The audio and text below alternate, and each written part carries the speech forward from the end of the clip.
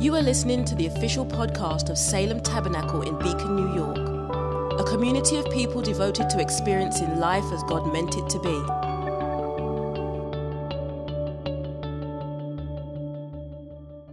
We're doing the days of creation coupled with the 7 signs of the cross in John's gospel. So for every day of creation, there's a miracle in the gospel of John.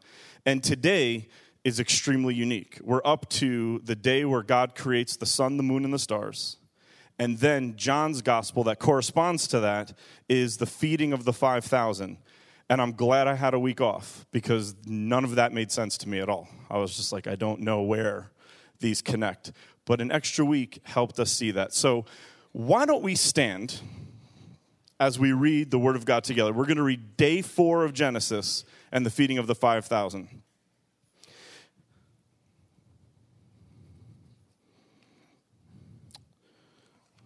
Okay. And God said, "Let there be lights in the expanse of the heavens to separate the day from the night, and let them be for signs and seasons and for days and years. And let them be lights in the expanse of heavens to give light upon the earth." And it was so. And God made the 2 great lights, the greater light to rule the day, and the lesser light to rule the night, and the stars. And God set them in the expanse of the heavens to give light on the earth, to rule over the day and over the night, and to separate the light from the darkness. And God saw that it was good, and there was evening and there was morning, the 4th day. And then John's gospel. After this, Jesus went away to the other side of the Sea of Galilee. And I want to just quickly mention what this is. It says, after this, after Jesus found out that his cousin John was beheaded, and he was filled with grief, he went to go be by himself to pray. Has anybody ever needed a minute? How many love when you need a minute and 5,000 to 10,000 people follow you to that minute that you needed? This is what happens to Jesus. And after this, after tragedy, after needing time to himself, Jesus went away to the other side of the sea, which is the Sea of Tiberias. And a large crowd was following him because they saw the signs that he was doing on the sick. Jesus went up on the mountain, and there he sat down with his disciples. Now the Passover, the feast of the Jews, was at hand. Lifting up his eyes then and seeing that a large crowd was coming toward him, Jesus said to Philip, "Why the heck are all these people following me?" Jesus said, "Where are we to buy bread so that these people may eat?" You understand, when you feed people, they stay.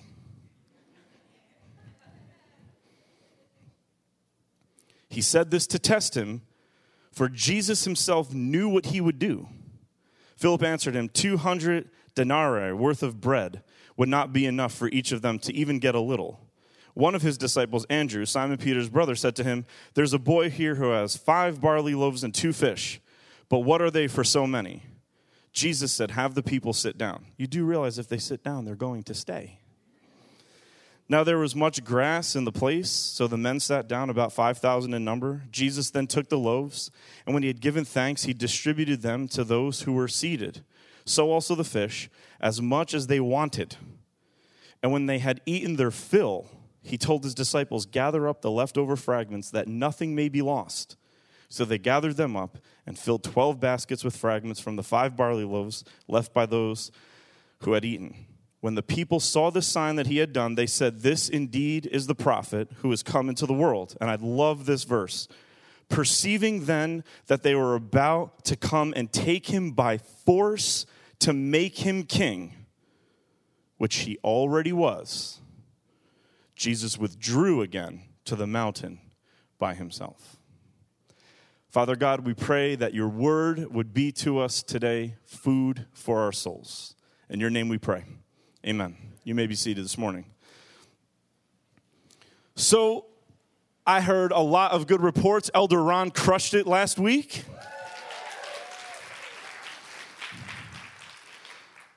I was getting video clips, text messages, quotes. I heard Elder Paul did a great job with communion downstairs. He did a great job with it upstairs. He did the tithes and offerings. Anthony piloted the whole service to make sure nothing went wrong. I mean, you name it. Stephanie obviously always does a perfect job all of the time. And I was annoyed about it. Because we all know that when we lead something or we're the source, or we feel like we're the source of how something should go. When you're not there, you kind of hope it messes up a little bit. How many watch the New York Giants preseason games in detail like I do? We're going to have an altar call for salvation after the service. I'm watching Eli Manning watch Daniel Jones. Daniel Jones is going to go down as one of the greatest picks in the history of the NFL. But Eli still probably has got a little bit of time left in him. So Eli is watching Daniel Jones, and you know he's hoping he breaks his ankle. They always pan over to Eli whenever Daniel Jones throws his 75th touchdown pass of the game, and Eli cannot hide that dumb look on his face. My man looks like his lunch money just got stolen all the time. You sit there and you hear that things are going well without you, and you're like, no, that's great. Ian, nothing went wrong. Like nothing? Like you couldn't have just told me one thing went wrong? And what happens is you have this moment where you realize your own vanity and selfishness, which is fantastic. And don't act like I'm the only one, because you all have a coworker who got promoted instead of you, and you know you're supposed to pray for them, but every time they do good, you trying to find some kind of reason why it happened that has nothing to do with them. Here's what I realize. And this is what everybody in the room needs to realize about whatever it is that you're responsible for. It doesn't need you. It doesn't need you. The church will always be better than my ability to pastor it. God will always be a better parent than your ability to parent your children. He'll always be a better spouse than your ability to espouse your spouse. He'll always be a better friend than you are to somebody. God will always be better than we are at doing the things God has told us to do. And therefore, God doesn't need us. He wants us. If he needed us, the weight that we would walk under, if God needed us to be God, if he needed us for his actions in the earth to work, then every time we sinned, we would not just have the weight of our own sin, but the weight of keeping God from what God ultimately could have done himself, but chose to let us do it, and we didn't. That would be devastating. And here's another thing. I'm just going to say some real kind of confrontational things up front, and then we'll unpack it the whole time. I use the word unpack intentionally because I just did that after a wonderful vacation, and packing and unpacking is always the most edifying experience in the history of the world. You want to know how you're doing as a family? Pack and unpack. We're doing well. Because I got out of the house. I was like, all right, so we're home. You can unpack. I have to preach tomorrow. I wish I could be here and pack, but...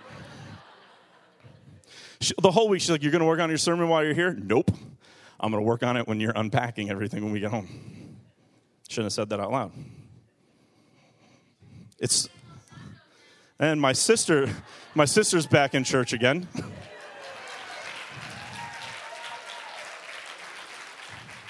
Here's another thing that we say. We say, we want the Lord. We say, use me, O Lord. Here's the thing. God doesn't use anyone. Use, think about it, is only useful until the thing being used can't offer you something anymore. So sneakers wear out with use. Cars wear out with use. God does not use us. He fills us with himself. Because when I wear sneakers, they wear out with use. But when God wears me, I get newer as he fills himself with me. God's the only kind of person who can drive a car, and the car gets newer when he drives it. And I'm not saying we're wrong for saying use me. We know what we mean, but I think it's important to clarify terms because we live in a world where people use people all the time, and that's seldom a good thing.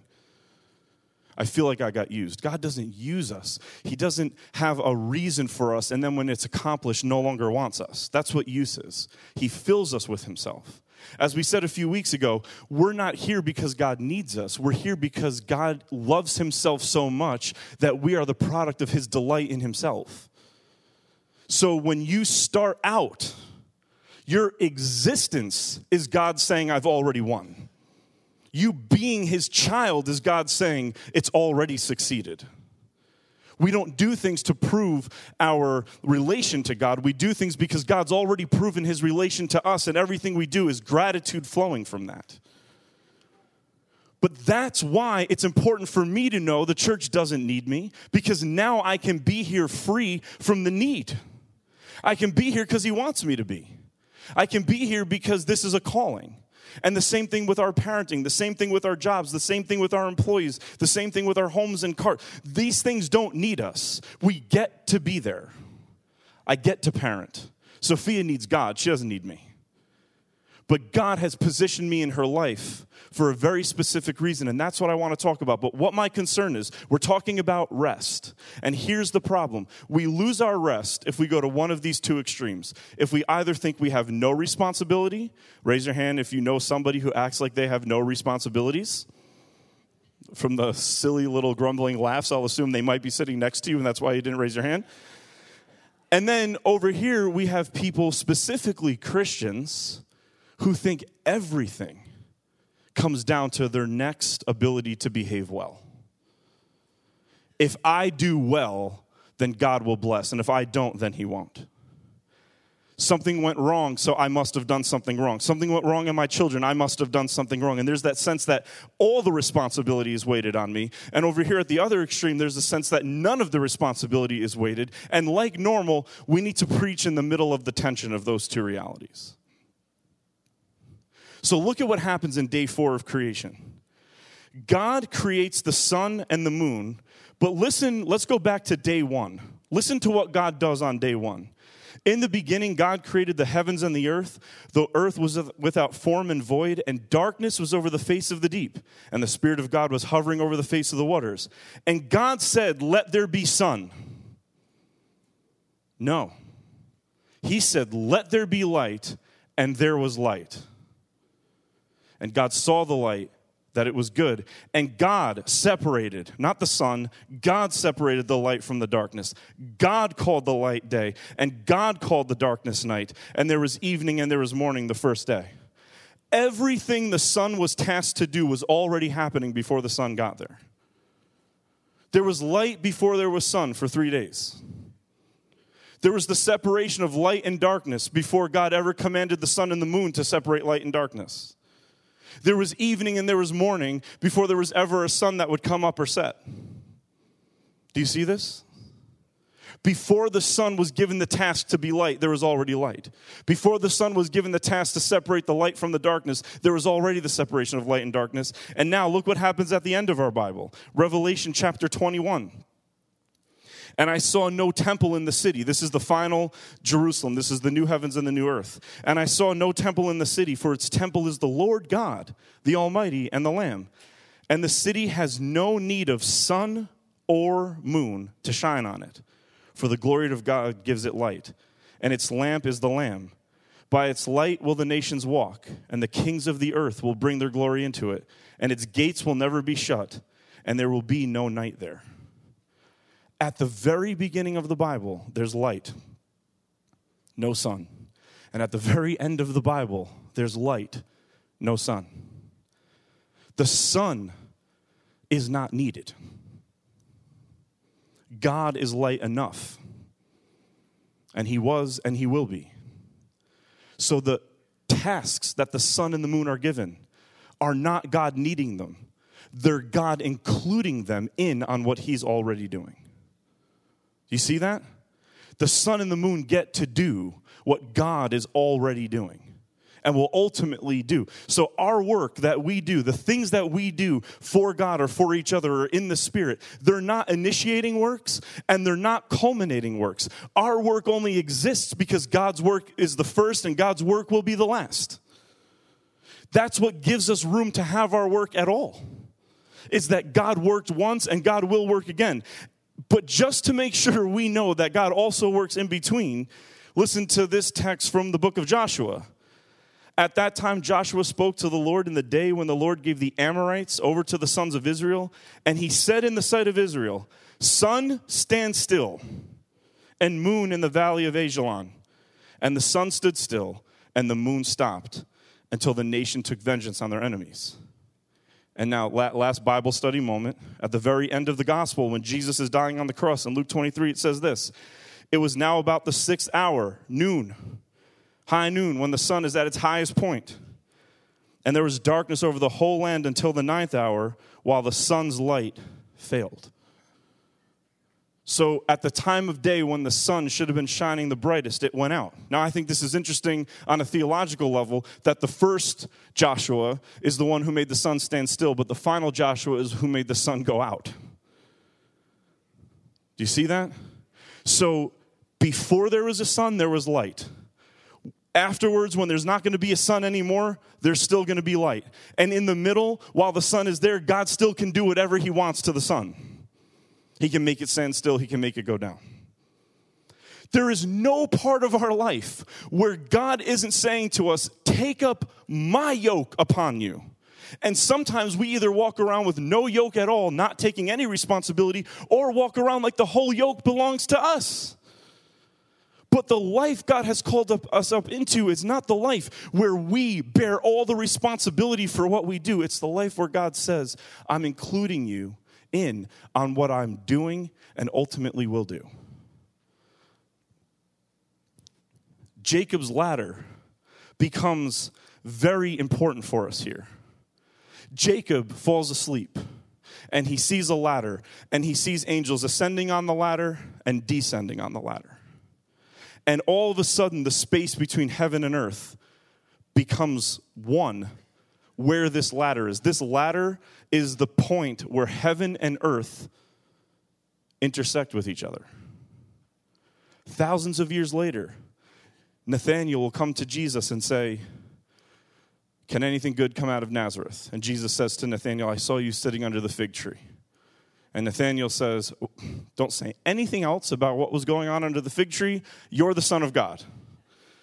And Jesus says this, are you amazed that I saw you sitting under the fig tree?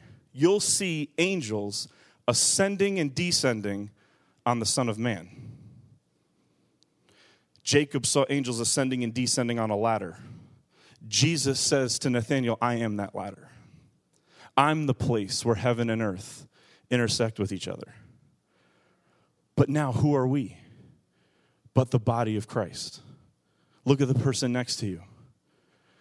There's where heaven and earth intersect. This room is where heaven and earth intersect. The people of God is where heaven and earth intersect. Why do I say that? Why does that matter to any of this conversation? Here's why it matters. Because our job isn't to accomplish the work that God is doing. Our job is to bear witness to the work that God is doing. That is Sabbath 100% on steroids. Our job is not to accomplish the work God is doing. Our job is to reflect the work that God is doing. We can't accomplish the work that God is doing. That's why Jesus had to say, it is finished.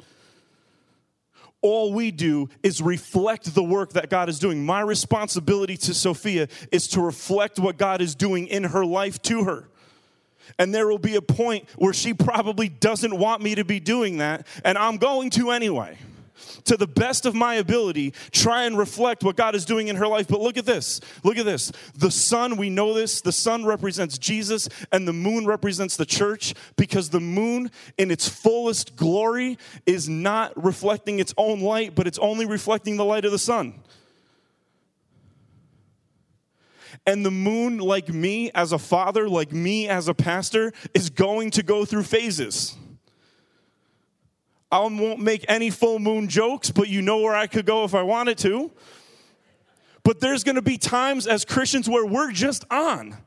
We're doing it well. We're expressing the glory of God back to God, which is called worship, and back to creation, which is called stewardship. We're reflecting him well. And then there's going to be seasons where our light looks like a thumbnail. There's going to be seasons where it's half moon. There's going to be seasons where there's no moon. And I love the grace of God because we call that a new moon.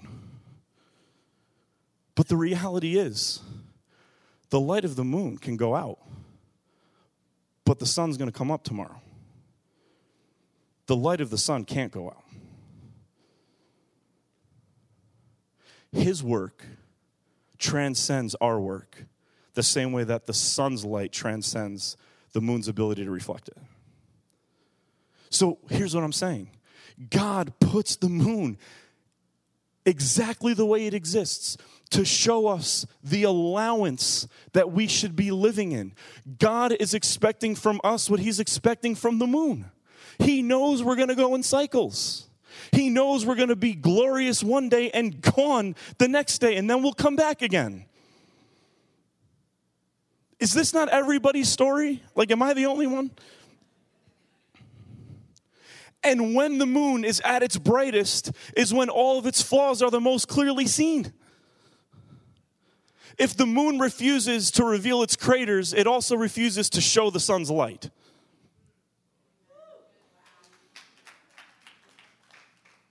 You want to shine the light of Christ. Stop acting like you have it all together. You want to shine the light of Christ to your children? Stop acting like their goodness is based on you. You want me to shine the light of Christ the best in this church? Remind me if I ever stop being transparent and scold me. Because the way you'll see Jesus in my life is by me being perfectly fine where I actually don't show Jesus very well. And then his light shines on that. It illuminates it in a way that nothing else can. If we want to hide our flaws, we also hide the light of the sun. If we want to reveal the light of the sun, like Jesus, come and look at the craters on my hands, Thomas. Come and look at the craters in my feet. Come and look at the crater in my side. His glorious body has craters in it. Who are we to act like our fallen one shouldn't? You're free to go in phases. You're free to have craters. It all doesn't come down to the next good thing you do. Your family's life, this church's existence, your job, whatever it is not based on your next good or bad choice.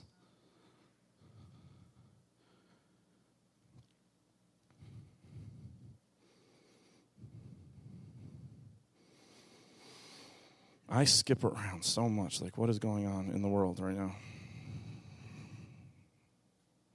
It all plays out in John 6. I couldn't figure out how do these two stories go together until the best line in the whole story of the feeding of the 5,000. And lifting up his eyes and seeing a large crowd was coming toward him, Jesus said to Philip, "Where are we to buy bread so that these people may eat?" Now listen to this. He said this to test him, for he himself knew what he was already going to do. That's the connection. Moon, if you don't shine, the sun is already going to shine anyway. Sun, if you go out, there was light before you existed anyway. Philip, if you go to try to buy all these people bread and you can't come up with any, I'm going to feed them anyway. His work is always going to be the first and the last work. This is what he says his name is. How many know when Moses says to God, "What is your name?" He says, "My name is I am." So in Revelation, when Jesus says, "I am Alpha and Omega," he's not saying what he is. He's giving you his name. I am right now, yesterday, and tomorrow. I'm the initiating work. I'm the culminating work. You're everything in between. But if you should fail in the in-between work, I am for you. We work, we parent, we love, we spouse, we friend with such freedom. And we live in a culture, not just the fallen culture, but even a Christian culture, that makes us feel like God's ability to be God is rooted in our competency. And I want to show you right now in Scripture, not just vain ideas, but in Scripture how it's not. Let's look at, there's three groups of people in the feeding of the 5,000 narrative. There's the people who ate. There's the disciples who learned. And there's Jesus who does the feeding. We have to remember when we look at this chart that our light, like the moon, is only and ever his light. It's only and ever his light. We don't shine light of our own. We only and ever shine his light. We don't come up with good works, and we won't finish the world with good works. Like I've said to a lot of people, and you could ask me more about this on Wednesday night if you want to. I'm going to make choices in my life, but my trust is in that God's final choice is going to be better than all the choices I've ever made in my life. So let's talk about the people who ate first, because I think the people who ate are the most important people in the story, and I think Jesus does too. The people eating is where ministry starts. When we're reflecting the light of Christ, ministry flows from our personal needs. When we are reflecting the light of Christ, ministry flows from our personal needs. Watch this. When we're not reflecting the light of Christ, ministry flows from me meeting somebody else's needs. Emoji face. Pastor, how could you say that? Isn't meeting somebody else's needs ministry? Look at the words intentionally. My ministry should end with me meeting somebody else's needs, but it flows from my needs getting met. If I don't eat, I can't feed. Watch. Jesus says to Peter 3 times, feed my lambs. Right? At the end in the resurrection story, 3 times, Jesus says to Peter, you go feed others. But Peter could never have fed others the good news if Jesus didn't first say, Peter, do you love me? Yes, Lord, you know I love you. If Jesus didn't feed Peter on forgiveness, Peter couldn't have fed anybody in the church on the good news. Jesus goes up to Peter 3 or 4 days before that and says, I'm going to wash your feet. And Peter says, don't ever wash my feet. And Jesus says, if you don't let me wash your feet, you can have no share in me at all.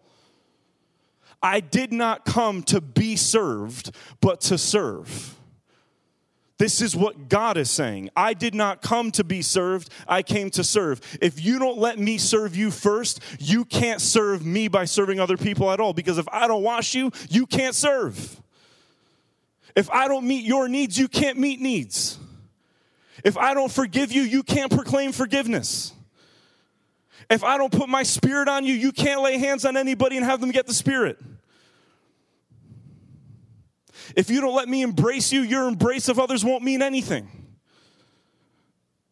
And then Jesus says to the people, when you fed the poor, you fed me.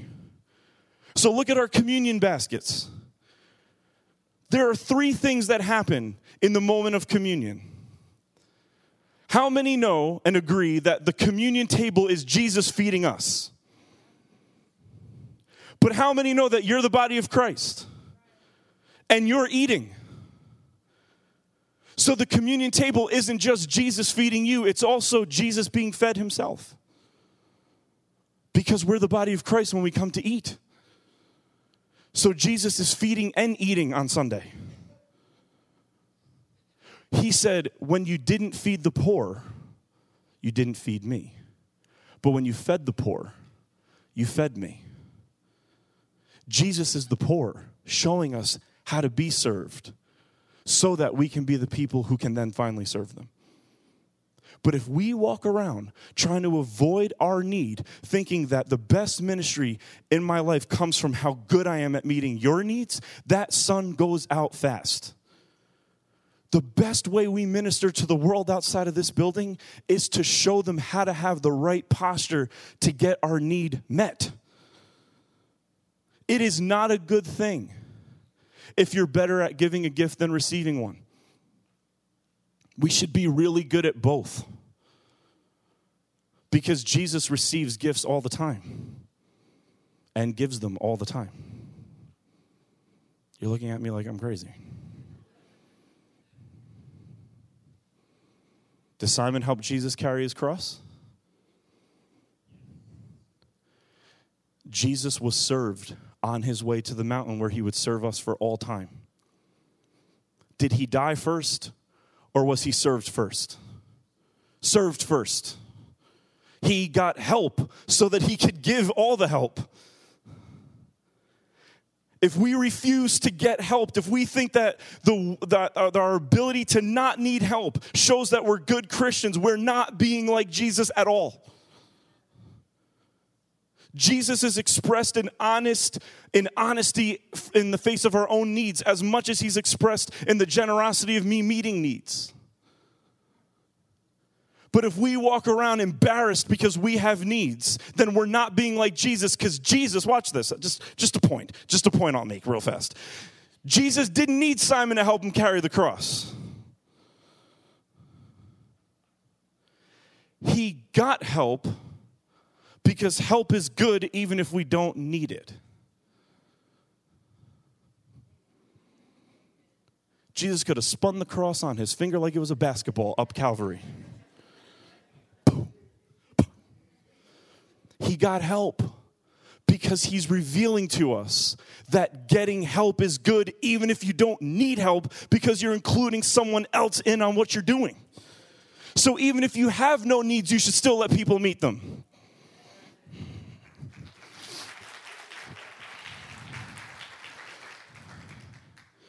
The next are the disciples.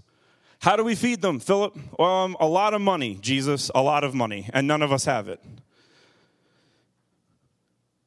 Ministry, when we're revealing the light of Christ, flows from our progressive growth. Ministry, when we're not revealing the light of Christ, flows from our current competency. So many of us Christians pride ourselves on being able to come up with the 200 denarii to feed the people. And even if you could come up with 1,000 denarii to feed the people, that's not what Jesus was looking for. But so many of us think, and I wrestle with this every day of my life as a spiritual leader in the church and in the community. I was at my own cousin's wake, and people are asking the honest questions. Why would God let this happen? And there's that thing in you that says, my ability to be competent right now is going to make them think I'm a good pastor. Nope. Jesus asked Philip this question, not so that Philip could try to find the right answer, but so that Jesus could teach Philip that your ability to learn, your best ministry is going to flow out of your ability to learn, not in your ability to get it right now. And so many pastors and so many parents and so many employers and employees, we're spending all of our life trying to come up with creative ways to feed the 5,000. And what we're never actually doing is looking at our lack, saying this is good enough. Jesus, watch this. You ready? You're going to stone me for this one. If you haven't stoned me yet, let's be real. I think I'm okay. I think I'm pretty okay. Jesus learned. Was he all-knowing? Yup. Did he learn? Yes. Prove it? Fine, I will. Jesus gets left in the temple by his mom, and the final verse says, and Jesus grew in wisdom and in stature, and watch this scandalous one, and Jesus grew in favor with God. Just sit down for a minute and think what growing in favor might mean for Jesus. That means that Jesus had favor here that he didn't have here because he grew in it. But Jesus is also God. I don't know. Why are you looking at me? I'm just saying stuff. Did Jesus need Simon to help him carry his cross? No. He allowed Simon to reveal to us that a life of getting help is good even if you don't need it. Did Jesus need to learn? No.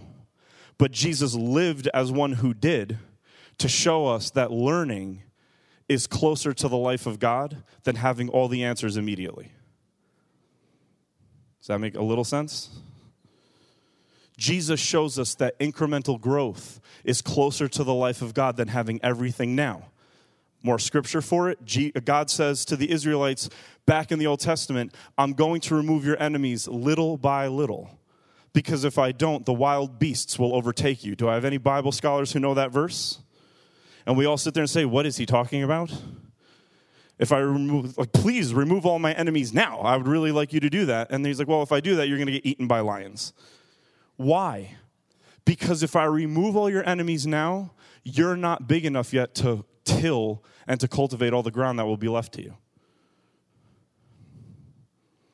So I'm going to remove your enemies at the pace of your growth, so that every time an enemy is removed, you're able to take that ground and work it.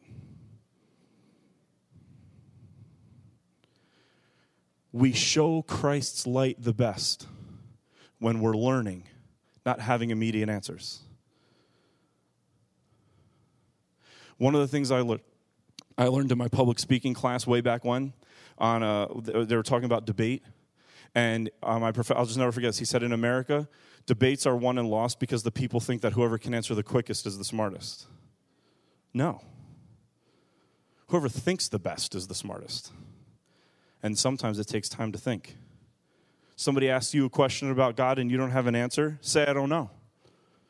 They might think, oh, see, there goes another Christian, just nothing but faith and no answers. Just wait. Let me wrestle with it. Let me think about it. Coming back with a full embodied answer is going to be better than trying to come up with a clever quib in the moment. Philip, how are we going to feed these people? We have to make a lot of money. Nope. You have to give your lack to me. They learn. Because Jesus learns freely to show us that learning is one of the best ways we'll ever reveal God.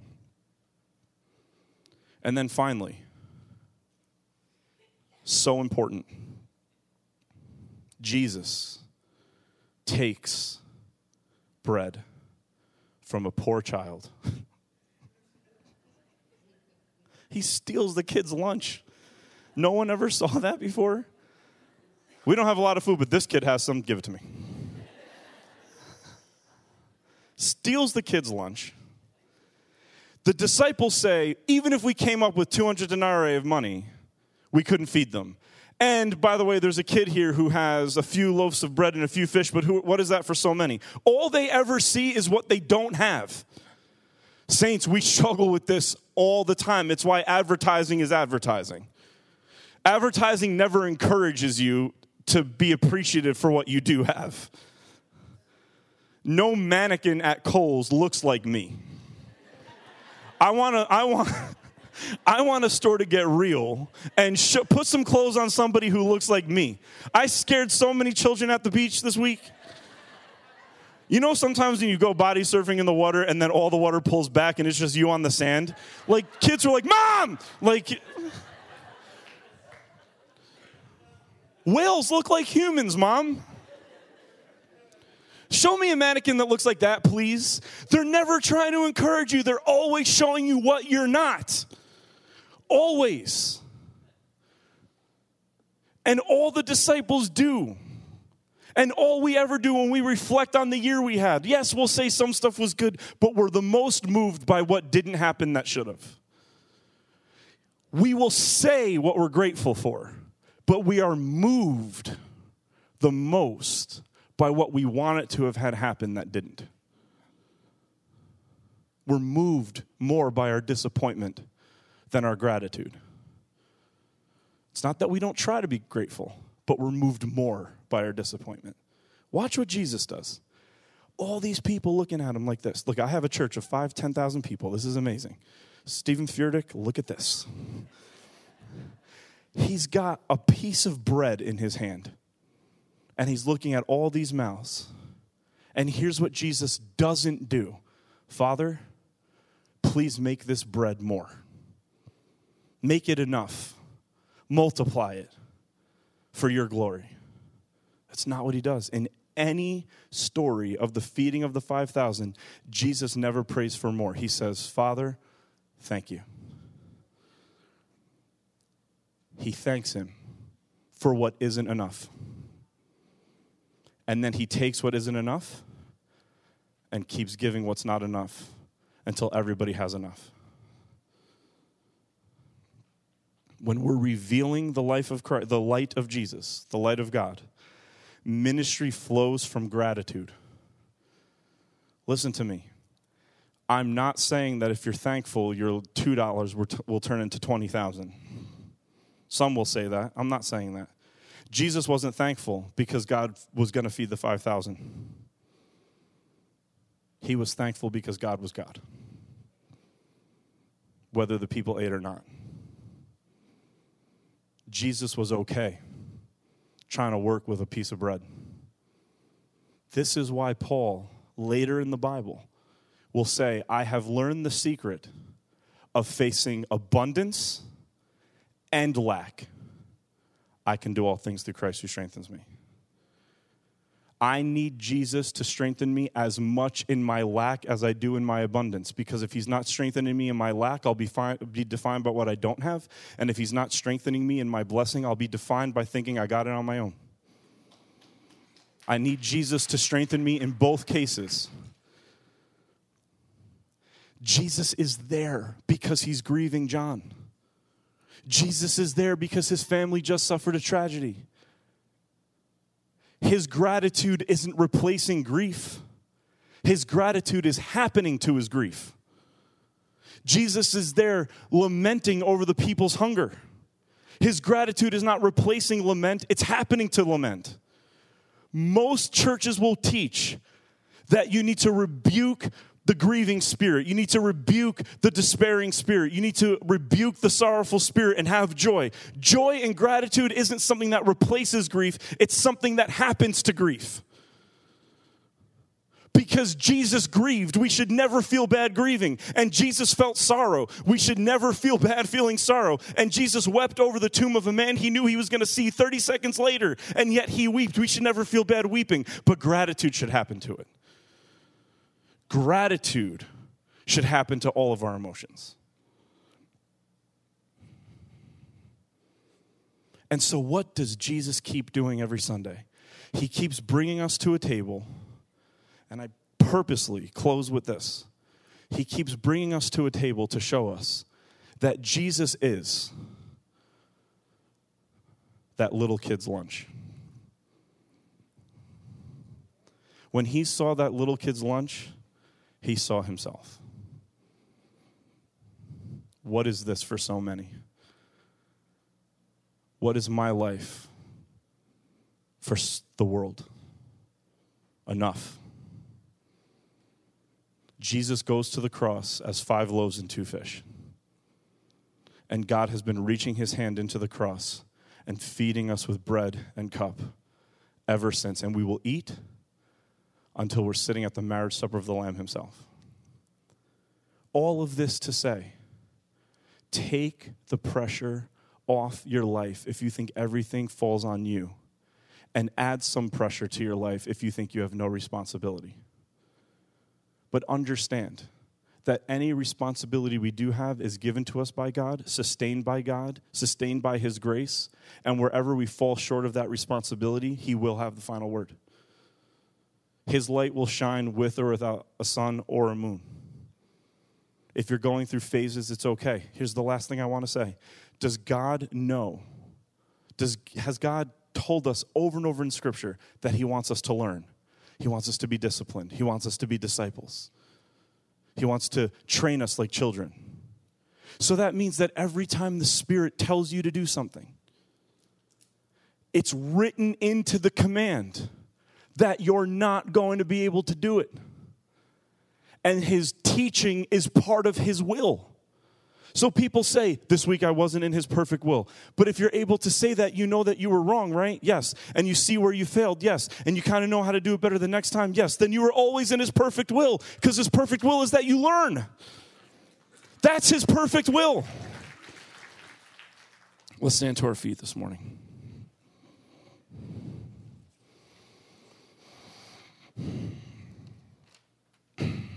Let's pray for a moment.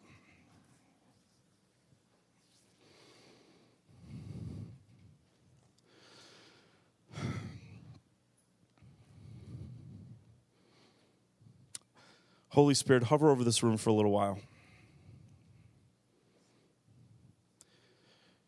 And show us where we're living in the slavery of our own performance. Show us where fear has gripped our heart. That if we don't perform, then you won't act. Father God, I pray for every person in this room, everyone so different, so fearfully and wonderfully made, so loved by you. we may look at ourselves and say, I'm only 5 loaves and 2 fish. What am I for this life that you've given to me? Father God, I pray that in your singular voice you would speak to 200 people in this room. And you would tell anyone right now who's struggling that their life is the reason why things haven't worked out. I pray that you, Holy Spirit, would just gently lean in. And you would tell them in a way that is meaningful to them. That you take their life, which seems like it's only 2 loaves and a few fish,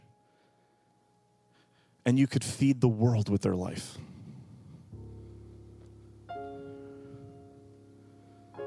Holy Spirit, lean into anybody who's afraid to take responsibility. Because we feel like once we do, we'll ruin it.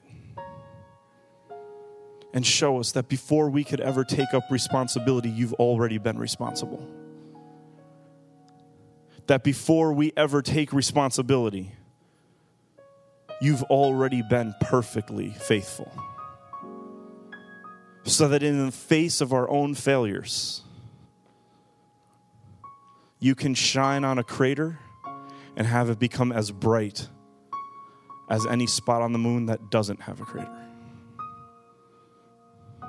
You can light up the night with craters.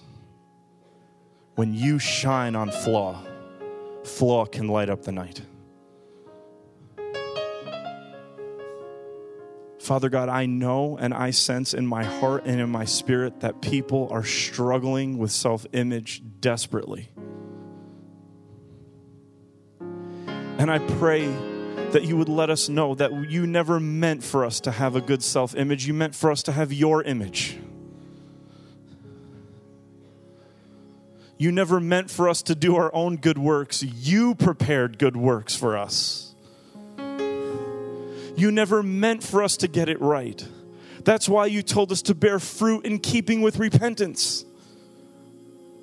Fruit can be borne in repentance, which means that fruit can happen in craters. As we come to your table, I pray, God, that you would make us able to be fed, to learn to feed, and to feed. Because you do all of those things. When we come to this table, Lord Jesus, you're on the table, you're at the table, and you're coming to the table. This whole room is you.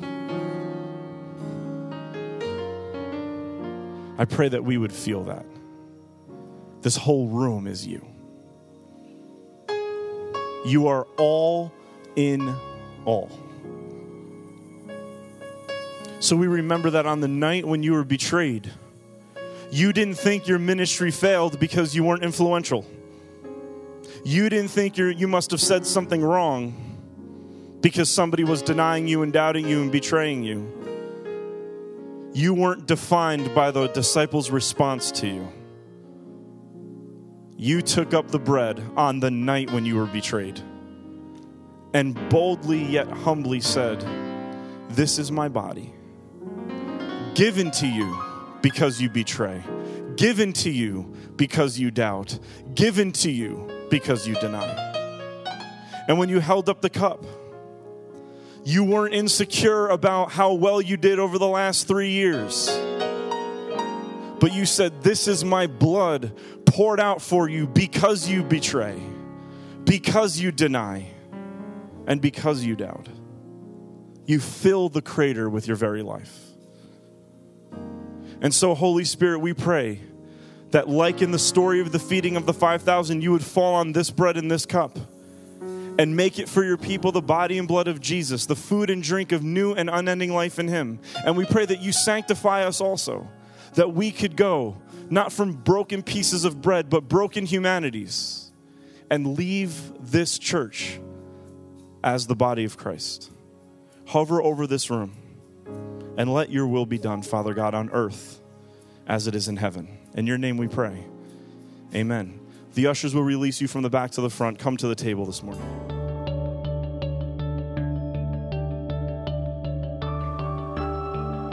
Thanks for listening to the Salem Tabernacle podcast. For more information about us, including gathering times and our location, check us out online at salemtabernacle.com.